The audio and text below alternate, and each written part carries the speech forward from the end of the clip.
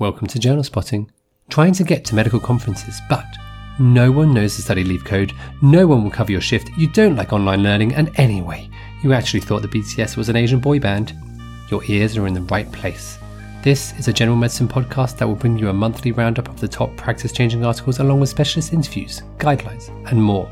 We scour the journals so you don't have to. We are the Journal Spotters. Welcome back, listeners, to part one of the unofficial BTS Winter Conference 2021 podcast extravaganza. If you're not a regular listener of the show, we are the solution to your burning desire to keep up to date with the evidence and practice-changing medical literature, whilst also having to live a life, go to work, eat, sleep, breathe, and perhaps sit daydreaming out the window, wondering how to tell the difference between mist, fog, and smog. That's right. We do regular roundups of the literature along with specialist interviews and important topics such as COVID and climate. Today, however, we are covering the international best-selling respiratory conference, the BTS Winter Meeting. Before we start, quick shout out to HEE and St George's Healthcare for a grant which is keeping us rolling and keeping you informed. Thank you very much. I am Dr. Barnaby Hirons, Respiratory Registrar and Research Fellow. And I'm Dr. Katia Florman, IMT3 and aspiring respiratory trainee. So we've split the BTS extravaganza into two episodes. First, we cover all things asthma, COPD and cough. Basically, it's airways disease. And look out for part two when we'll cover infections, mycobacterium, pleural and air pollution. By we, it is mainly our BTS minions speaking about what they have seen or presented at the conference. Minions, Barney? Are you referring to the incredible professors, consultants, researchers and specialist trainees we have lined up? Well, look, okay. They are highly experienced and intellectual minions who are also excellent educators. But minions nonetheless. Gosh, okay. We might have to agree to disagree on that one. Anyway, today we have Professors John Hurst on COPD exacerbations, Lorcan McGarvey on major cough developments, and Simon Couillard on asthma risk scoring. We also have respiratory trainees Becky De Cruz, Vicky Taylor, and Ryan Robinson on high flow treatment in COPD, risks and causes of COPD, and inhaler recycling. Absolutely marvellous, you lucky listeners. Before we start, Katia, we asked all our presenters for a fun fact about themselves. Many managed to actually avoid it when we started recording, but I guess it'd only be fair if we give one too. Do you want to kick us off? What's yours? Sure. Probably a lesser known fact about me is that even though I am a doctor, obviously, and like being on my feet a lot of the time, I have a real propensity to faint and have done it many times. The first time was when I did work experience and walked into an ENT surgery halfway through. And I thought it might be a one-off, but no, I think I fainted on probably every job that I've had. So, really? Yeah. Oh, wow. Amazing. You need to eat more salt. Thanks. This would be really awkward if you faint suddenly. I mean, I'm not expecting it, but faint on camera, I'd be like, oh, It's Katia? normal. Yeah. Katia? Oh dear. Well, there we go. Great. Thank you. Fun fact.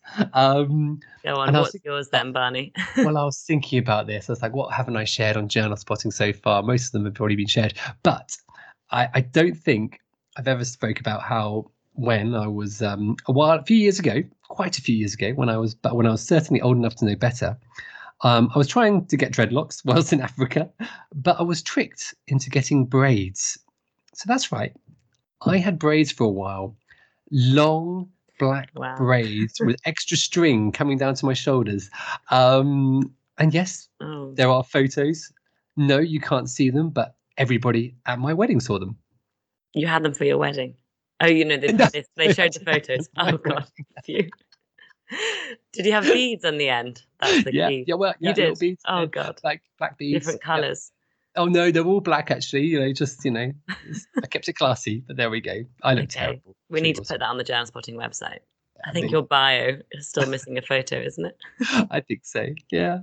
Anyway, as always, listeners, please subscribe to the podcast, rate us on Apple, follow us on Twitter, and share us with all your social media or WhatsApp buddies who might be interested. Spread the journal spotting jam. Come on. Right then, let's crack on with the show.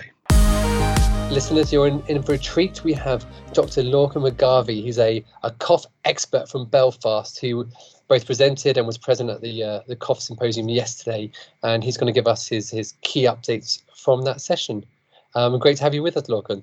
Well, thank you very much, Barney. Yeah, Lorcan McGarvey is my name. I'm a chest specialist based in Belfast. I'm professor of respiratory medicine at Queen's University Belfast, and I suppose if there's a fact about me, it's that I've been working in this field for more than 25 years. And look, this field has changed enormously. And I think what we saw at the British Thoracic Society just over these past few days highlights just that. So many of you listening, of course, will appreciate that cough is a clinical problem. And, for a long time, we thought of it as just a symptom.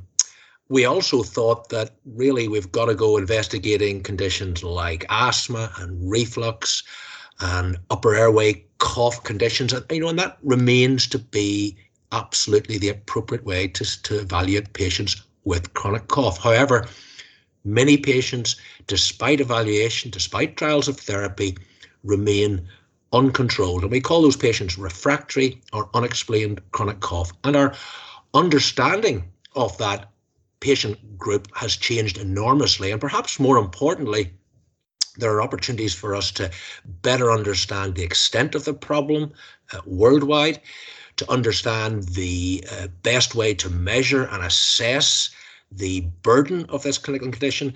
And I'm going to say a little bit as well about some of the exciting new developments in terms of therapy.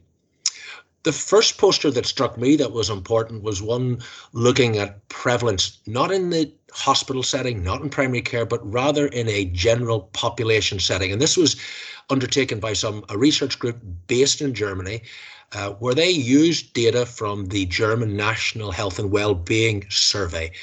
This was about 15,000 otherwise healthy general population from Germany. And they asked them a pretty simple question. Have you had cough every day for more than 8 weeks in the last year? Of the 15,000 patients they surveyed, about 5% answered positive to that question. So giving us a sense of general population prevalence of about 5%. I'll come back to that in a minute. But what was important, they extended this information a little bit further by looking at the burden and impact on this general population in those with chronic cough. And they found that they were more likely to have anxiety, more likely to have depression, more likely to utilize healthcare resources. And interestingly, they were likely as well to have more impairment of work productivity, perhaps from less, lost days at work. We're not really sure of the detail, but I think what this tells us is that cough is more than just a symptom. It impacts significantly on patients' lives. The figure of 5% is actually pretty much in keeping with the other data we have from around the world. Indeed, it's actually a little bit lower. We generally think from a recently published pooled meta-analysis of data from around the world that there's probably a prevalence of about 9% in the general population. So it's in the same ballpark, but it tells us that chronic cough is a real issue. Now, if you see patients in your primary care setting, or if you're a registrar and you attend a cough clinic or a general clinic, you'll start to realize the impact of patients of chronic cough in patients' lives. And there are ways that we can measure and assess this. And the group from King's College, for example, have developed a lot of patient-reported outcome measures. And one of the posters presented by Katie Radican, who works with Surinder Buring, one of the leading researchers in this area, looked at a rating scale that again started to give us a handle on how we assess and measure and how we should assess and measure cough in those patients we see at clinic. Because the burden is immense. And another very nice poster presented by Peter Cho, who's just been working along with Surinder Buring for quite some time. He looked at a really important side effect that patients report, namely urinary incontinence. Now, we don't often ask these patients directly do you have urinary incontinence, but actually the prevalence is very high. And the study that Peter told us was an online survey undertaken of ladies who had reported stress urinary incontinence. And quite unbelievably, about 15% of those patients reported chronic cough, and almost 3/4 of them reported that cough was a direct cause of their stress urinary incontinence. So again, highlighting just how impactful, highlighting again the burden of uncontrolled chronic cough. And we certainly don't, as chest physicians, I think, directly ask our patients about that question and that problem. And I think it's to do with a certain degree of embarrassment. And as well as that, we wonder, do our gynae and urology colleagues also look to reach out to chest physicians to help them with their patients with chronic cough? So I think this poster highlighted this important issue, and there's clearly a lot more work that needs to be done. But one area in the final 3 posters I'm going to tell you about really center on, I guess, the fact that cough is now in prime time. And it's in prime time because, as I say, we now understand this condition not just as a symptom, but as a distinct clinical disease entity characterized by what we call cough hypersensitivity. And this cough hypersensitivity syndrome we feel is due to abnormal sensory neural function. Patients often report triggering of cough to relatively innocuous things such as talking or laughing or change in air temperature or exposure to food odors or perfumes or aerosols, suggesting this hypersensitivity.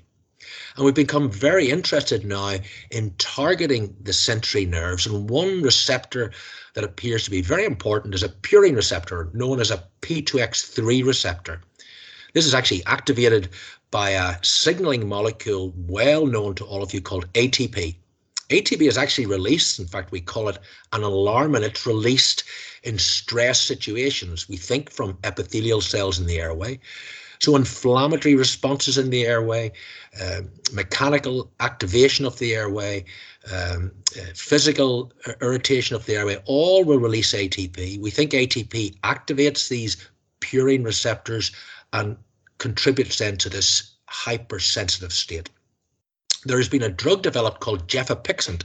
Gefapixant blocks this receptor, and many of us have been involved in a lot of the development of this compound, which is now just completed 2 large phase 3 clinical studies, which are just about to be published, and I think showed very encouraging results with this compound gefapixant. There were 3 papers presented at BTS which looked at these 2 large phase 3 studies. One was called COUGH-1, one was called COUGH-2. One looked at the impact of 45 milligrams twice daily of gefapixant compared to 15 milligrams twice daily of gefapixant compared to placebo at 12 weeks and in COUGH-1 and 24 weeks in COUGH-2 in about 2,000 patients, so a large study. And there was clear evidence that gefapixant 45 milligrams twice daily showed improvements not just in cough frequency measured by a cough monitor, but also some of the very important patient-reported outcome scales. And what I was able to show in one of the posters I presented was that the population recruited to those studies by and large had uncontrolled chronic cough, with about 2/3 having refractory chronic cough, i.e. their cough had not responded to treatment for coexistent asthma or reflux or upper airway cough syndrome, and about 2/3 had unexplained chronic cough, so no clear cause for their cough at all. And in the second study, we were able to see that if we studied these patients beyond 12 and 24 weeks and right out for 1 year, 52 weeks, the benefits of gefapixant 45 milligrams BD were sustained when evaluated using patient-reported outcome. And the very final study was presented by Jackie Smith, looking at a pooled analysis of 24-hour cough recording evidence, and again showing sustained improvement in 24-hour cough frequency and awake cough frequency in those patients receiving 45 milligrams twice daily of gefapixant. I mean, I think these are really important findings. And there was great interest, I think, in the BTS in all of the findings. But I think what is encouraging, I want to communicate to all of you, is that cough is common, it's important, it's impactful and is burdensome for our patients. We still need to go about a systematic, organised way of evaluating patients with chronic cough. And doing just that can be very helpful. But for those patients that have uncontrolled cough despite that approach, the good news is we do have treatment. So I think there's a lot to be excited about in the field of chronic cough. I hope this podcast has interested you and enthused you to get involved and start to look after those patients with this troublesome symptom. Thank you very much. So we have Professor John Hurst with us on the podcast now, and he's going to give a summary of his talk about COPD exacerbations, zero tolerance. Thank you, Katia. Pleasure to be here. Okay, so this is the unofficial BTS podcast, but I guess officially at the BTS, I was speaking about zero tolerance of COPD exacerbation, something very close to my heart. Passionate about reducing the impact of COPD exacerbations. And just as a thought experiment, just imagine you're 30 years in the future and that the big problems of COPD have been solved. So maybe we don't have so many exacerbations coming into hospital. Maybe those that we do have got new drugs to treat them. And in fact, we're not seeing all the sort of severe COPD that we see now because lung cancer screening programs have been leveraged to diagnose COPD in early stages. So it's a very different picture. I'm going to be long retired by 2051, but COPD is going to look different. But the really interesting thing, of course, is that one of those has already happened. And there has been a reduction in hospitalized COPD exacerbations by more than 50% through the coronavirus pandemic. And that's as a result of people shielding. And it shows us really, or it shows me, or what I take away from that, is that what we sometimes think is impossible is possible. We just have to think about it in a different way. But if you think where we are now, even with the reduction in exacerbations, the national audit data shows that we are in a bit of a mess, if I'm honest with you, about COPD. More than 50% of people admitted to hospital with a COPD exacerbation got no evidence of that if you try and find their spirometry. And if you look at what happens to them after they're discharged, well, about 20% of them are back within 30 days, about 40% within 90 days. Something's going wrong there, right? That's all our responsibility to try and fix. And it's not that we haven't got stuff that works. There's a huge number of effective interventions to try and reduce the risk of future exacerbations. It's just that we're not using them properly. Sometimes we don't ask ourselves which combination of inhalers or different interventions are right for this person at the right time. And that's something that's within our power to shift. On top of the list actually is triple therapy. And bear with me, by triple therapy, I don't mean inhaled corticosteroids, long-acting beta agonists and long-acting antimuscarinics. That's sometimes called triple therapy. By triple therapy here, I mean smoking cessation support, pulmonary rehab and vaccinations. Let's get the basics right in COPD. And if we get those basics right, and of course, appropriate use of medicines too, we can really start to change COPD. And you can ask yourself why we're not doing this. Well, I think there's a bit of, nihilistic tolerance about COPD. It's common, it's always there. You know what? It's not good enough. And I think we need to change that.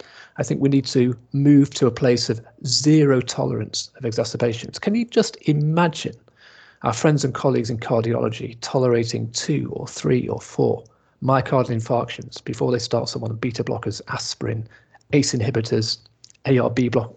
It's just impossible, isn't it? And yet we tolerate exacerbation after exacerbation after exacerbation. And that would be okay if those exacerbations didn't lead to permanent damage within the lung. But that's not true. They do.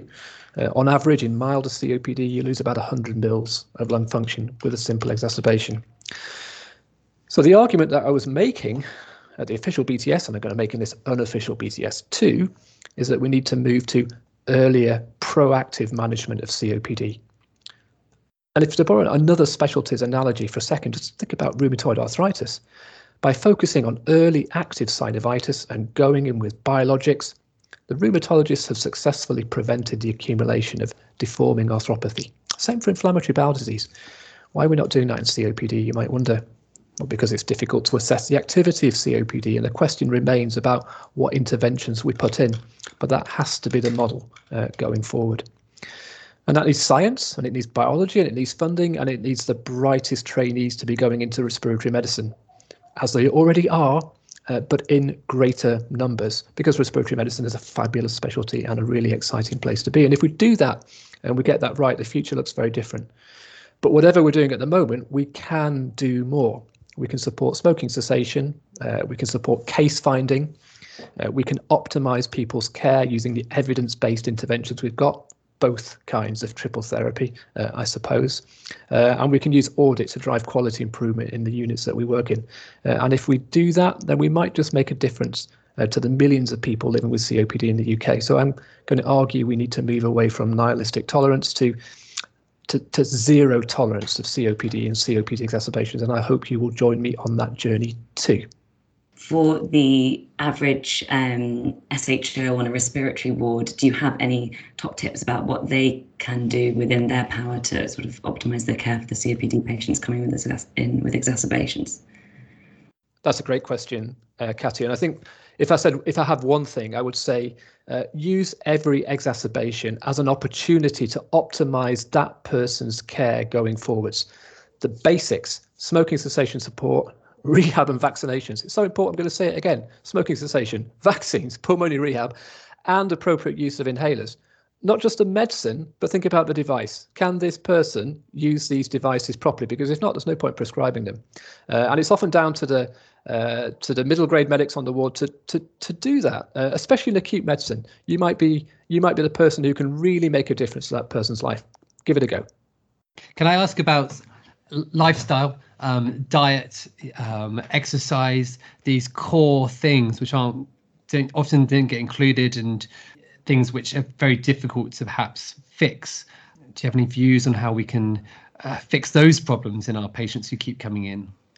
That's a great question too, Barney, and I cannot overemphasize the value of pulmonary rehabilitation as a holistic education and exercise intervention. There's a really interesting line in the Cochrane reviews of pulmonary rehab that says, please stop doing any more research about pulmonary rehab. We know it works. Stop it. Go on, do something else. Just get on and do the rehab. You can see that people are fitter at the end of the course. You can measure that, if you like, 6-minute walk test, incremental shuttle walk, but also have much more confidence managing their own disease because they have the education component too.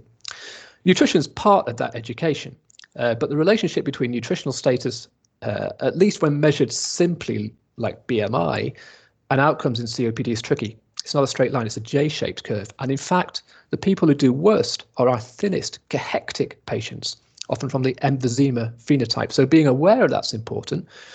But what's never been shown is whether you can change their nutritional supplementation, change their nutritional status through supplementation, and that translates to outcomes.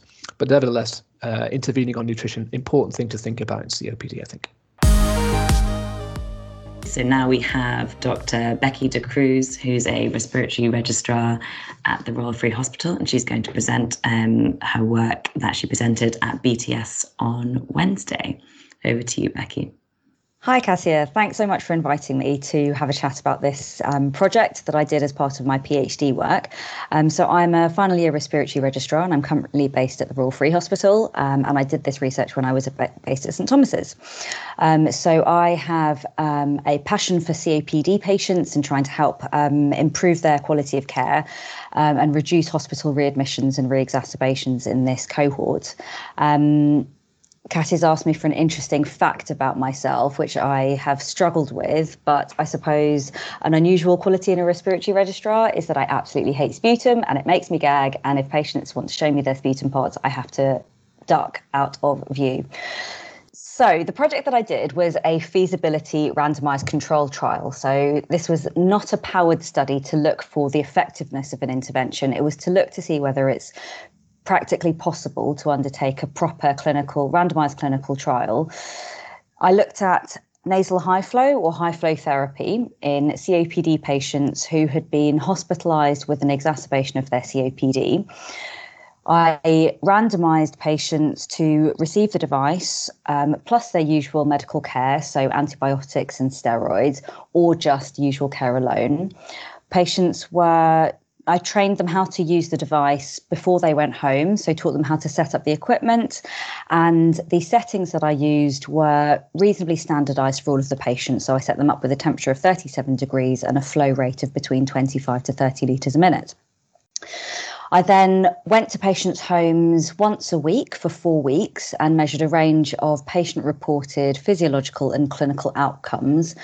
So those included things like symptom questionnaires, evaluating their health-related quality of life, looking at simple physiology like their respiratory rates, their oxygen saturations, and their heart rate, as well as more advanced physiological measurements, such as neural respiratory drive, which we measure using a parasternal electromyography, and also spirometry, and a way of measuring hyperinflation, which is inspiratory capacity. And also, as part of the feasibility study, I interviewed patients who were randomized to the intervention arm to see how they got on with the device and how they felt they benefited or not from it. So essentially, I was able to recruit just 18 patients in total. And unfortunately, the study was cut very, very much shorter than I'd have liked to because of the pandemic. So really, the useful data that I got was the feasibility data rather than the clinical data. And we actually found that this did seem to be a feasible study protocol. So patients were adherent to the device and found it comfortable. I changed the flow and the temperature settings in weeks 1 and 2 for some of the patients because as they recovered, they felt that the flow rate was too strong for them or the heat was a little bit high. Interestingly, they didn't use the device for that long. So from week 1, they used it for sort of nearly 3 hours, but that had tailed down to close to 2 hours per 24-hour period by week 4. And despite that, even though this wasn't a powered study, we looked to see if there was any signal that the high flow had any benefit on symptoms. And there was some early signal that it could potentially help with breathlessness, cough, and overall COPD symptom burden, and potentially also improve hyperinflation as measured with inspiratory capacity. And some of the comments that we had during the interviews were that it was really easy to use, it actually had a pleasant sensation, and the symptom that patients most felt that they benefited from was with regards to their sputum clearance. Some of the less pleasant effects were that patients were quite worried about having a new device, and there was a bit of anxiety relating to if it was going to malfunction or not, which there weren't any technical difficulties in reality. And also it took a little bit of time to warm up. So essentially, we found that it was a feasible study, and this is a high-risk group of patients who could benefit from this potentially useful intervention. So it's probably worth doing a full randomized clinical trial in the future. And I think just from the perspective of trainees who are getting used to using high flow therapy. So it's useful to know that it's a well-tolerated intervention. There are lots of data in patients in acute respiratory failure and emerging data in stable and patients recovering from an exacerbation that it's well tolerated. And I suppose as trainees, we should be mindful of monitoring how comfortable it is and adapting flow rate and temperature settings to help patients adhere to the intervention. That's really useful. That's something we can do right now, isn't it? Thank you very much for your time. You're very welcome. Hi, my name's Vicky Taylor. I am one of the respiratory registrars currently at Guy's and St Thomas's Hospital. Not sure I can think of an interesting fact. I'm currently under siege by a 3-year-old demanding hugs, so I apologise if there are any interruptions during this. But I attended the BTS meeting yesterday and attended a really interesting symposium entitled COPD Scaling New Heights, with 3 main speakers, one of whom was Prof Hurst, who I think is going to explain his part of the talk himself, which is great, but also 2 other professors, Nadia Hansel, who's based in Baltimore, and Professor Nick Hopkinson, who's in London. So the first talk was from Professor Hansel, who reflected on etiologies other than smoking for COPD. And I think we all see patients in our clinics with a diagnosis of COPD, but without a particularly significant smoking history. It was really helpful to think about what other contributory factors might be at play. So she presented a multifactorial model of COPD, including the kind of more commonly cited reasons for having COPD other than smoking, like outdoor pollution and passive smoke exposure, but also highlighted that even in higher income countries such as the US, indoor pollution can be an issue. And nutrition may also be a major contributor. And these factors can also act synergistically to worsen outcomes for COPD patients. So in terms of indoor sources of pollution, she names wood-burning stove, gas stoves, burning rubbish in your garden, and shares her findings that higher particulate matter levels in individual homes over a 6-month period correlated to worse COPD symptoms, increased use of reliever inhalers, and increased hospital visits. She named omega-3 as a potential anti-inflammatory nutrient, which may modify susceptibility to particulate matter, which is really interesting. She also highlighted racial disparities in COPD, and in the studies that she talked about, there was no difference in disease prevalence per se, but outcomes tended to be worse for patients who self-identified as Black in the studies, with higher symptom scores and lower 6-minute walk distances. Lots of food for thought, as I'm sure plenty of these findings translate to our UK population too. So the talk to mention was one from Professor Hopkinson and centred on endobronchial interventions, so that's lung volume reduction. So the two main procedures that are available are lung volume reduction surgery, which is a keyhole procedure to remove diseased lung, and endobronchial valve placement, where worst affected areas of the lung are blocked off with a valve during a bronchoscopy procedure. So lung volume reduction surgery has been shown to confer a survival benefit. And since the initial NET study, the surgical risks associated with it have decreased with the ability to perform it via a VATS keyhole procedure. So it's estimated that between 5 and 18% of patients completing pulmonary rehab for COPD are suitable for at least a focused respiratory review to consider whether they might be eligible for lung volume reduction. And basic criteria to think about include COPD with an FEV1 less than 50%, significant shortness of breath despite optimal medical treatment, people who are non-smokers, and being able to complete a 6-minute walk distance of more than 140 metres. So there are efforts afoot to identify potentially eligible patients at the end of a course of pulmonary rehab via a decision tool, and so GPs and other referring clinicians might start to receive these outcomes of the decision tools in the near future, advising a referral to relevant specialists to consider lung volume reduction. So I think there was also a really interesting talk from John Hurst, which I've got lots of take-home points from, but I'm sure he'll explain all of those. And I guess my main take-home points from the talks that I saw are to think more broadly about the factors contributing to COPD severity, and that it's not all about smoking status. And don't accept there's nothing more that we can do in severe COPD, because there are surgical possibilities in severe disease, including lung volume reduction, as well as transplant. We have all the way from Quebec, or is it Quebecois? I'm not sure. We have Simon Couillard, who gave some amazing talks on asthma, pheno, and eosinophils, and he made it really clear. And he's going to tell us a bit about what he's been working on and presented at the BTS. Hi, thank you, Barnaby, for this great podcast. And hi, everyone. I hope you're cozy at home in the UK. I know it's quite rainy over there. Over here in Quebec, it's already snowed. And thankfully, it's melted right afterwards, but we're in for a snowy winter. So my name is Simon Couillard. I'm a previous respiratory and research fellow at the University of Oxford between 2019 and 2021. I've just come back to Canada, where I'll be setting up my own research program as an associate professor at the Université de Sherbrooke.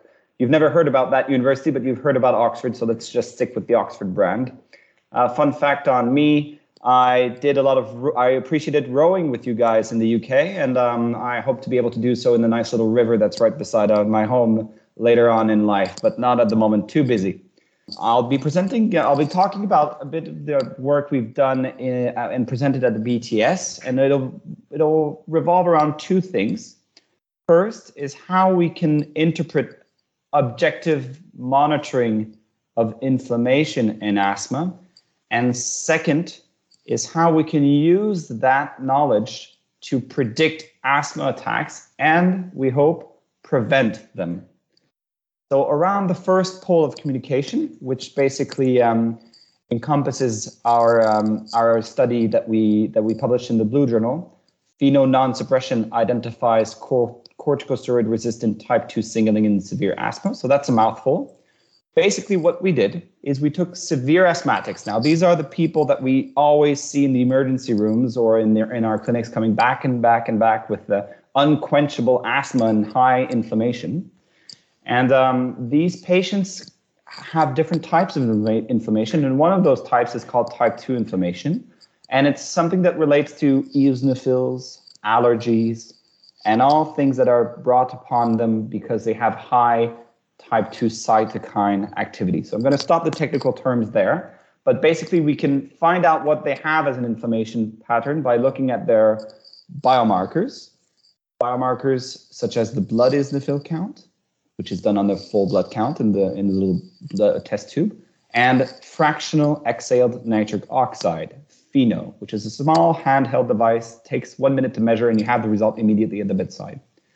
Now, historically, we do know that FeNO means that you are sensitive to steroids, but we didn't know what it would mean if you still have a high FeNO despite every single proof of adherence given and shown to your doctor. So when we see a patient and they have a FeNO of above 50, 50 is very high, but it can go up to 300, which is extremely high, and the patient claims they're taking their inhalers, the knee-jerk reflex is usually to say, you're not adherent, you're lying, but you don't say it that way, of course. In our study, we took these severe asthmatics, 74 patients, and we whacked them with a lot of steroids, twice the dose of which is considered a high dose of inhaled corticosteroid, and we monitored their intake, and we were absolutely certain they were taking their inhaled steroids because we monitored them and they saw the nurses, and if they didn't have a suppression of the FeNO, well, we gave them more steroids in an injection in the buttock. So no doubt there, they were taking the steroids.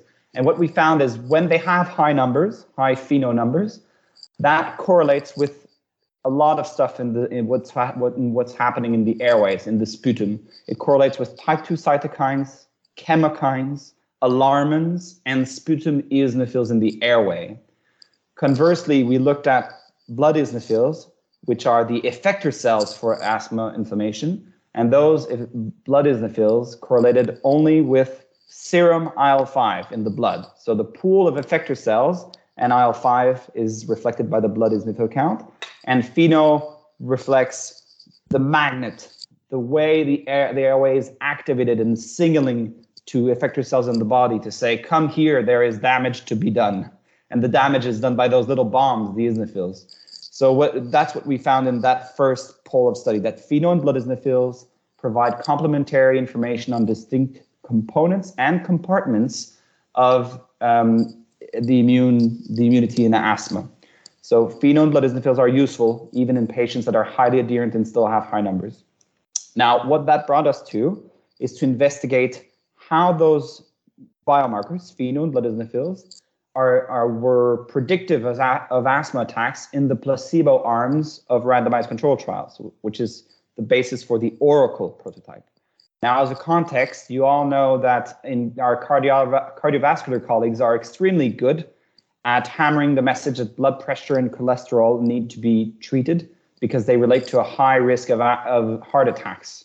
Well, we speculated that the airway equivalent of high blood pressure and cholesterol is high FeNO and high blood eosinophils. So on that basis, we wanted to chart out the risk of asthma attacks by centering our attention on these biomarkers. Why?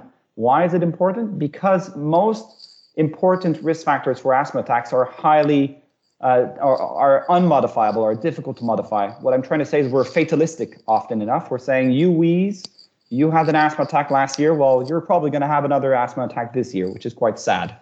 So what we wanted to do is center our attention on blood eosinophils and FeNO, because those two biomarkers we can modify, we can treat, of course, with type 2 targeted therapies, such as inhaled corticosteroids in mild asthma, higher dose inhaled corticosteroids in moderate to severe asthma, and then type 2 targeting biologics in severe asthma. So the MABs of this world, mepolizumab, benralizumab, restylizumab, dupilumab, omalizumab, even dupilumab.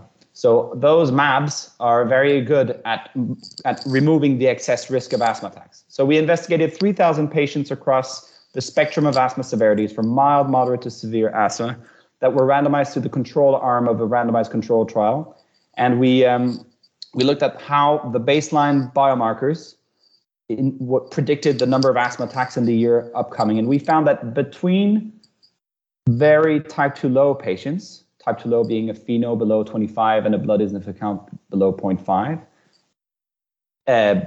below 0.15, sorry. So FeNO below 25, blood eosinophil count below 0.50, compared to very high patients, so blood eosinophil count above 0.3 and FeNO above 50. There was a 5-fold increase of asthma attacks. Now, what's important there is to say that that 5-fold increase is steady across the severity. So as with blood pressure and cholesterol, the relative risk of asthma attacks with biomarkers is equal across the spectrum of risks.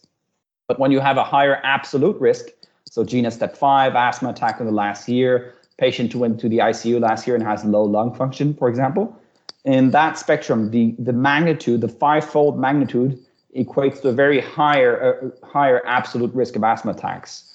So in such a manner that the patients with low biomarkers, FeNO below 25, blood eosinophil count below 0.15, with all those other risk factors would have 3 attacks in the next 4 years. But those that had very high biomarkers with the same clinical profile had 3 attacks in the next year. So 0.75 versus 2.6. So a very big difference. And the important thing that we also showed in a poster at the BTS is that the excess risk, that difference between 2.6 and 0.75, is shaved, is removed, is quantified by Oracle, what we can do to help that patient. So a patient with high biomarkers will improve with type 2 targeted therapies. And a patient with low biomarkers, well, that one will little or not improve with more steroids or more biologics. And we should be exploring alternate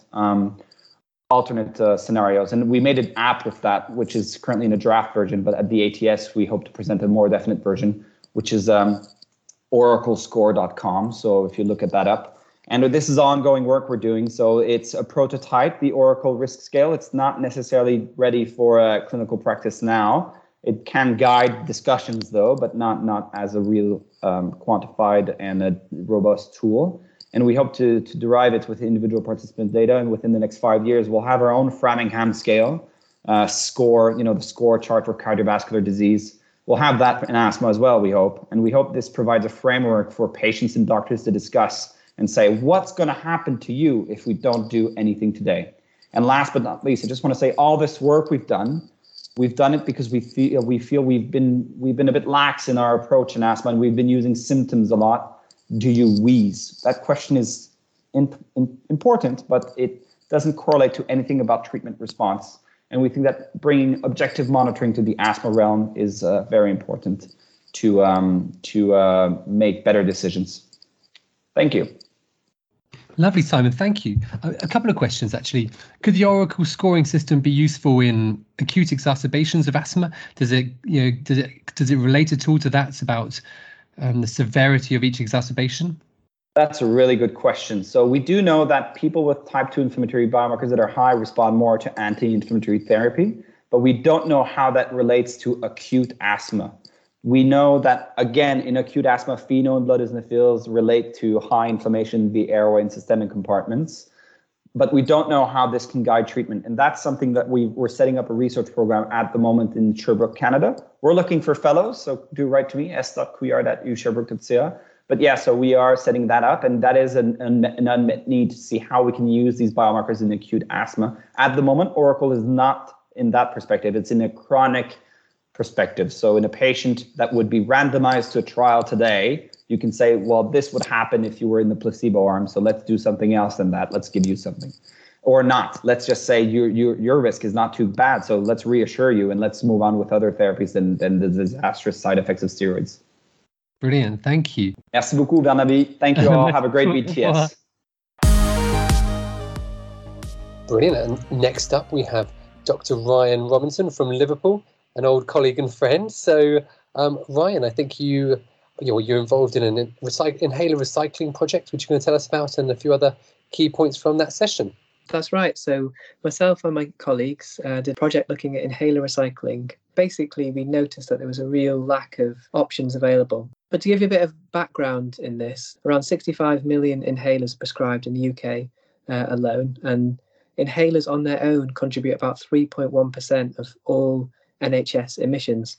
And to give you a bit of perspective on that, the NHS emissions are the equivalent of a country the size of Croatia. So the NHS set some goals to try and make the health service more sustainable and achieve net zero by 2040. And as inhalers contribute 3.1% of that, that's not a small issue. So it's quite a big problem. If inhalers aren't disposed of appropriately, they can release the propellants which are left inside them, and that can contribute to the greenhouse effect and global warming. So we wanted to see what was available nationally and regionally, and then get some patient perspectives and look into why it's not happening in our area or why it is happening. So it's basically two parts to this. So we looked at interviewing pharmacies to see what was available, and we looked at patients as well. So we identified that there's only really one recycling scheme taking place in the UK, and that's via Tiva One. But the pharmacy uptake is limited, particularly in our area, and they're not taking on any new pharmacies. There is a really interesting pilot taking place in Leicester called the Take Air pilot, and they're handing out envelopes with the inhalers so they can actually post them back. That's only in the Leicester area though, and that's via Chiesi. So we got 14 responses from pharmacies, and we got 36 responses from patients with asthma. So I'll just talk you through the pharmacy results first. So they told us that they were dispensing an average of around 97 inhalers, but they actually only get about 9 back per month for safe disposal. And most of them did say they accept them for safe disposal, but they don't accept them back for recycling. And that was fairly uniform across all of the pharmacies. There was no real awareness of any local recycling initiatives or national recycling initiatives either. In fact, some of the pharmacies thought they were recycling, but when we clarified this a bit further via their superintendent pharmacists, there actually wasn't anything available. When we talked to the patients with asthma, the majority, so 20 out of the 36, were putting their inhalers into the household waste or household recycling. And actually, they don't get recycled. They'll end up in landfill that way. Only 4 out of the 36 were returning them to a pharmacy. And there was really poor awareness of what you should do when you finish your inhaler. However, 97% did say that given the option, they want to recycle inhalers. So there is a real there is demand out there for this. To conclude, I'd say there's a lack of available recycling services regionally and nationally, and that needs to be addressed if we're going to meet these ambitious targets that the NHS has set. There is a real willingness to participate in this scheme if it was available, but at the moment there's nothing really available for people to use. From our point of view as clinicians, I think we should be telling patients as we prescribe the inhaler, look, when you finish this inhaler, make sure you drop it off at your pharmacy and then they can dispose of it safely. And that's the sort of minimum thing that we can do to prevent the waste gases from entering the atmosphere. To go into the Take Air pilot that's happening in Leicester. So that is really interesting. They're providing envelopes that they send the inhalers back and then they're disposed of. And actually nothing ends up in landfill if you do it like that. That's amazing. Really high quality plastic and aluminium canisters. Yeah. And actually even using some of the waste gas, they're using it to power things like air conditioning. But the thing is that it's a really small pilot, and I think they're going to be reporting back in about March next year. Hopefully that will put some pressure on at a national level to try and develop something similar elsewhere. That'd be amazing, wouldn't it? Well, let's watch this space. So in terms of other interesting projects I heard about in the same session, there was a really interesting one about the outcomes of people with learning disabilities in COVID. So I didn't realise this, but people with learning disabilities are 6 times more likely to die from COVID-19. And in this particular study, they followed up people with learning disabilities as they were admitted to ITU. And actually, they found that they had a 93% survival rate. And, that anecdotally, I've seen a lot of hesitancy from critical care colleagues, or at least when considering people with learning disabilities. But I think it's important to remember that they can have really good outcomes, just like anybody else. Wow, brilliant. What a collection of awesome speakers. So much great info, some real practice-changing facts I think were coming out there, and plenty of lung food for thought. Wow, Katia, what did you think? Was that... Yeah, incredible. I feel like I've learned so much. Barney, what are your key take-homes from this selection then? Yeah, good. Okay. How about we do a couple each? And I'll go first and you can go. Let's see. I thought there's loads of really interesting stuff. For me, I really enjoyed Lorcan, Professor Professor McGarvey's talk on cough and chronic cough. I think this is it's something I'm working in because I'm doing research in this area. And it was great to hear him talk so passionately about it. It was great to see at the BTS and see so much interest about it. And, this high knowledge of that, these new medications coming out, the burden it's causing on the population. It's fascinating. And I think it's going to be a game changer. Yeah, I totally agree. One of my favorite take homes has got to be the fact that we need to start using COPD exacerbations as a time to really intervene and improve the care we're giving to our patients with COPD. And both Professor Hurst and Professor Couillard use the analogy of a COPD exacerbation being similar to acute coronary syndrome. And I think having that in your head when you're seeing a patient with exacerbation is going to be really, really helpful going forward. Yeah, no, I think that's great, isn't it? I think this concept, every time they have an exacerbation, they have a drop in lung function, and most of them don't recover that lung function even after a long period of time. And knowing that and seeing these patients coming in is really key. Brilliant. Exactly. The other thing I liked, Professor Couillard, he was a great talker in the BTS and in the podcast. And I think it is interesting just thinking about this idea of using the eosinophil count and the FeNO. It's something we're kind of aware of, but actually putting it into practice and able to sort of stratify or work out the severity of the asthma, I thought would be really useful. And again, I think that could be a really useful tool, this Oracle scoring system, which hopefully will be coming to a hospital near you soon. Yeah, I thought that was great as well. And then I think my final take-home point has got to be something that is very close to my heart, which is that we should really be telling all our patients to take inhalers back to pharmacies. And from my own experience, really, most patients have no idea that they need to do this. But they do think they're doing the right thing by recycling them at home. So there just needs to be a massive education campaign in that respect. I thought Ryan talked about that really well. Yeah, brilliant. Yeah, I think, and that's something I definitely need to do.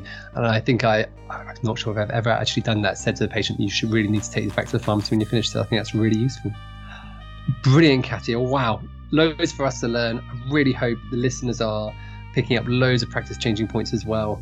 And hopefully they'll be listening out for part 2, which will be released, I think, at the same time. We'll see. Watch this space. Yeah. Cool. Thanks, Barney. Cheers, Katia. See you soon. Bye. Bye.